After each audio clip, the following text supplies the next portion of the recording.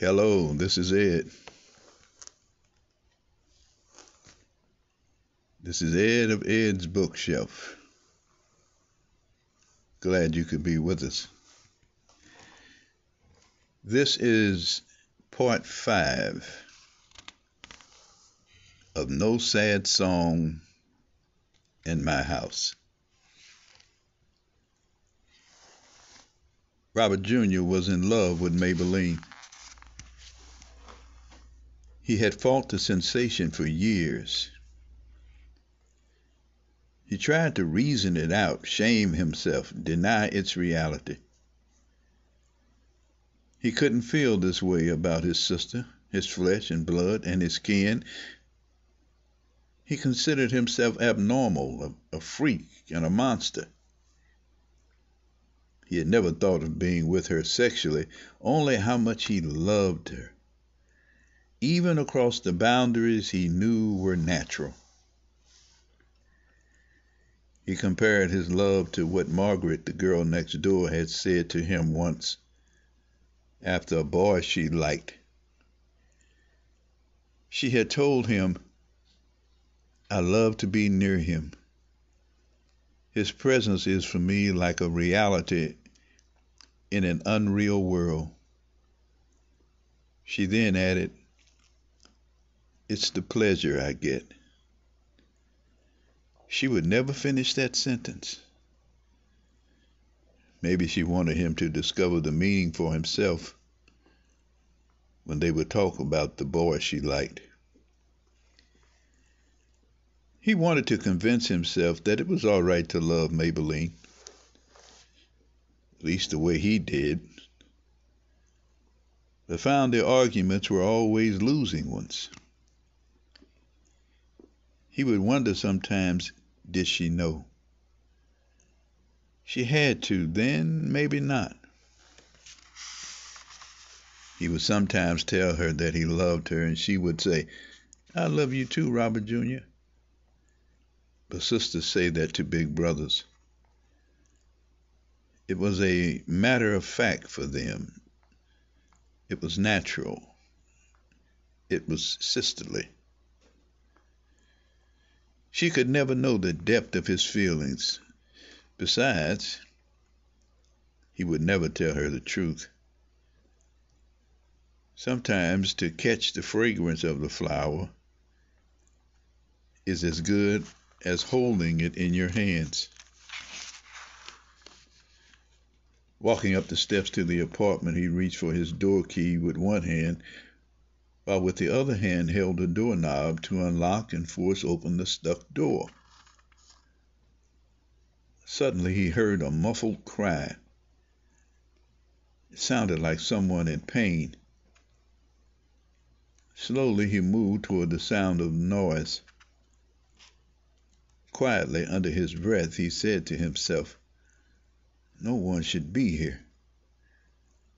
Whispering again to himself, he muttered, "If she has some dude in this apartment, it's going to be a real fight."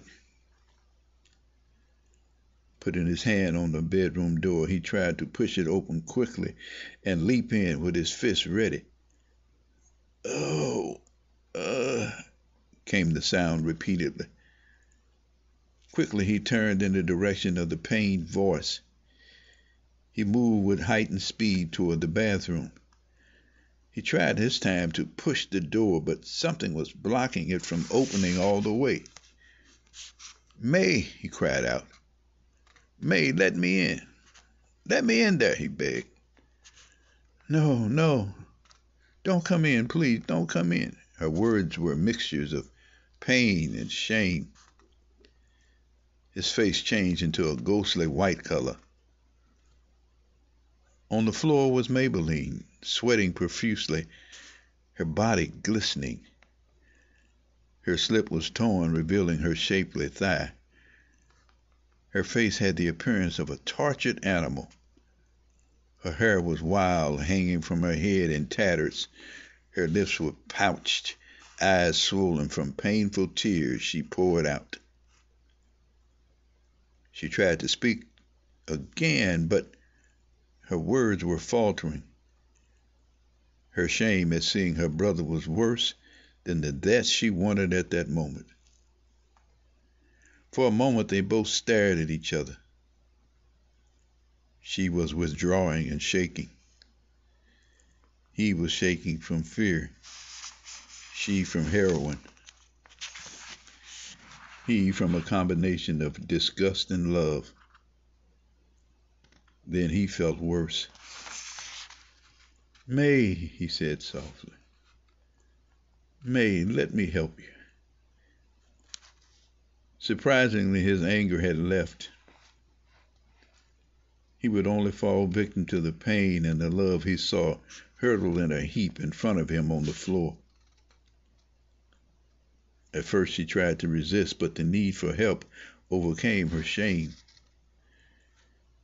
She yielded, shaking. Gently picking her up, as if she were a limp rag, he carried her to her bed. Her arms clung to his neck in desperation. She wept quietly. "Robert Jr., Robert Jr., I'm sorry. I'm sorry." She wanted to continue. "Shush," he said, placing her in her bed. "You lay right there till I run you some water. I'll be back quick." He quickly cleaned the bathroom floor, wiped the face bowl, and sprayed some freshness several times in the room. It was the springtime freshener that he sprayed. He looked at the can and sprayed several long sprays in the room and inhaled the pungent odor. Springtime, he thought. The questions started coming in torrents. How? What happened to her? Am I to blame? Why wasn't I here earlier? Who did this to her? He questioned himself again as he ran the warm water into the large bathtub. As he sat on the side of the tub looking at the water, the steam causing him to perspire, his mind took him back several months to a scene in the complex yard. He remembered Slick and the beating he had given to the man who had come looking for him. Suddenly, Robert Jr.'s face grew angrier. He now knew the answer to the questions he had been asking himself. He remembered, after beating the man, Slick looked at May and she stared back at him for some time. Robert Jr. and May had talked about the incident later.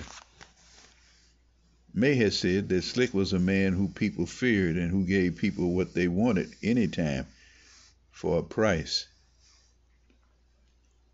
Slowly getting up, Robert Jr. knew that if Slick had given May heroin, she would be wanting more, and so would Slick. His fingers clenched until his nails cut into his hands.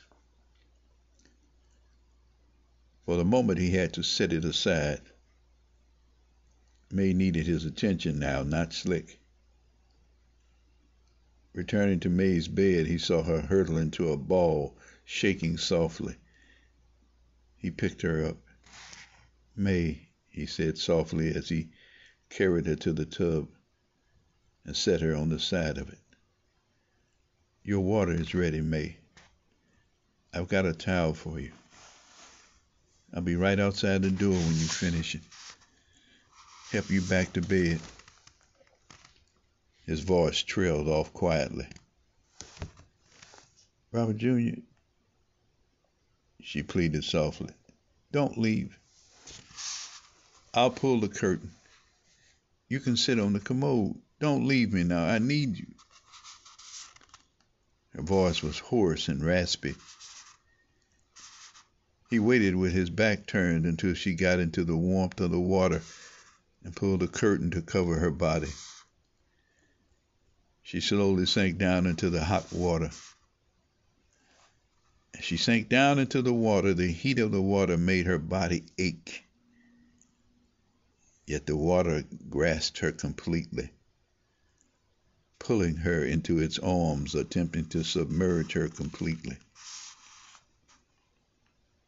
The heat penetrated her aching stomach and neck. The soft waves rushed to her chest and again down her stomach. She closed her eyes as the water did what the heroin could never do, make her feel alive. With this feeling came peace. With her eyes still closed, the smell of springtime freshener filtered through the room. For a moment, it was as if she were a child again, playing in the park on a summer's day. The end of part 5.